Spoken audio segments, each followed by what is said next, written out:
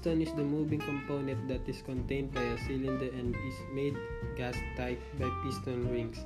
In an engine, its purpose to transfer force from expanding gas in the cylinder to the crankshaft via piston rod and connecting rod. Piston cylinder. One of the primary function of the piston and the piston rings is to seal up the pressured combustion chamber from the crankcase due to the clearance between the piston and the cylinder. Combustion gases blown by can enter the crankcase during kinematic motion sequence.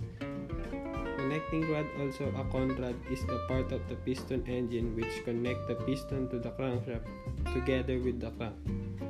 The connecting rod converts the reciprocating motion of the piston into the rotation of the crankshaft.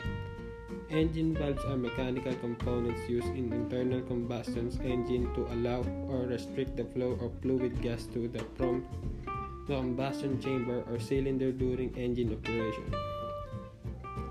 Spark plugs are the supply the spark that ignites the fuel and air mixture, creating the explosion which makes your engine produce power. These small but simple plugs create an arc of electricity across two leads which are not touching but close enough together that electricity can jump the gap between them. Thank you.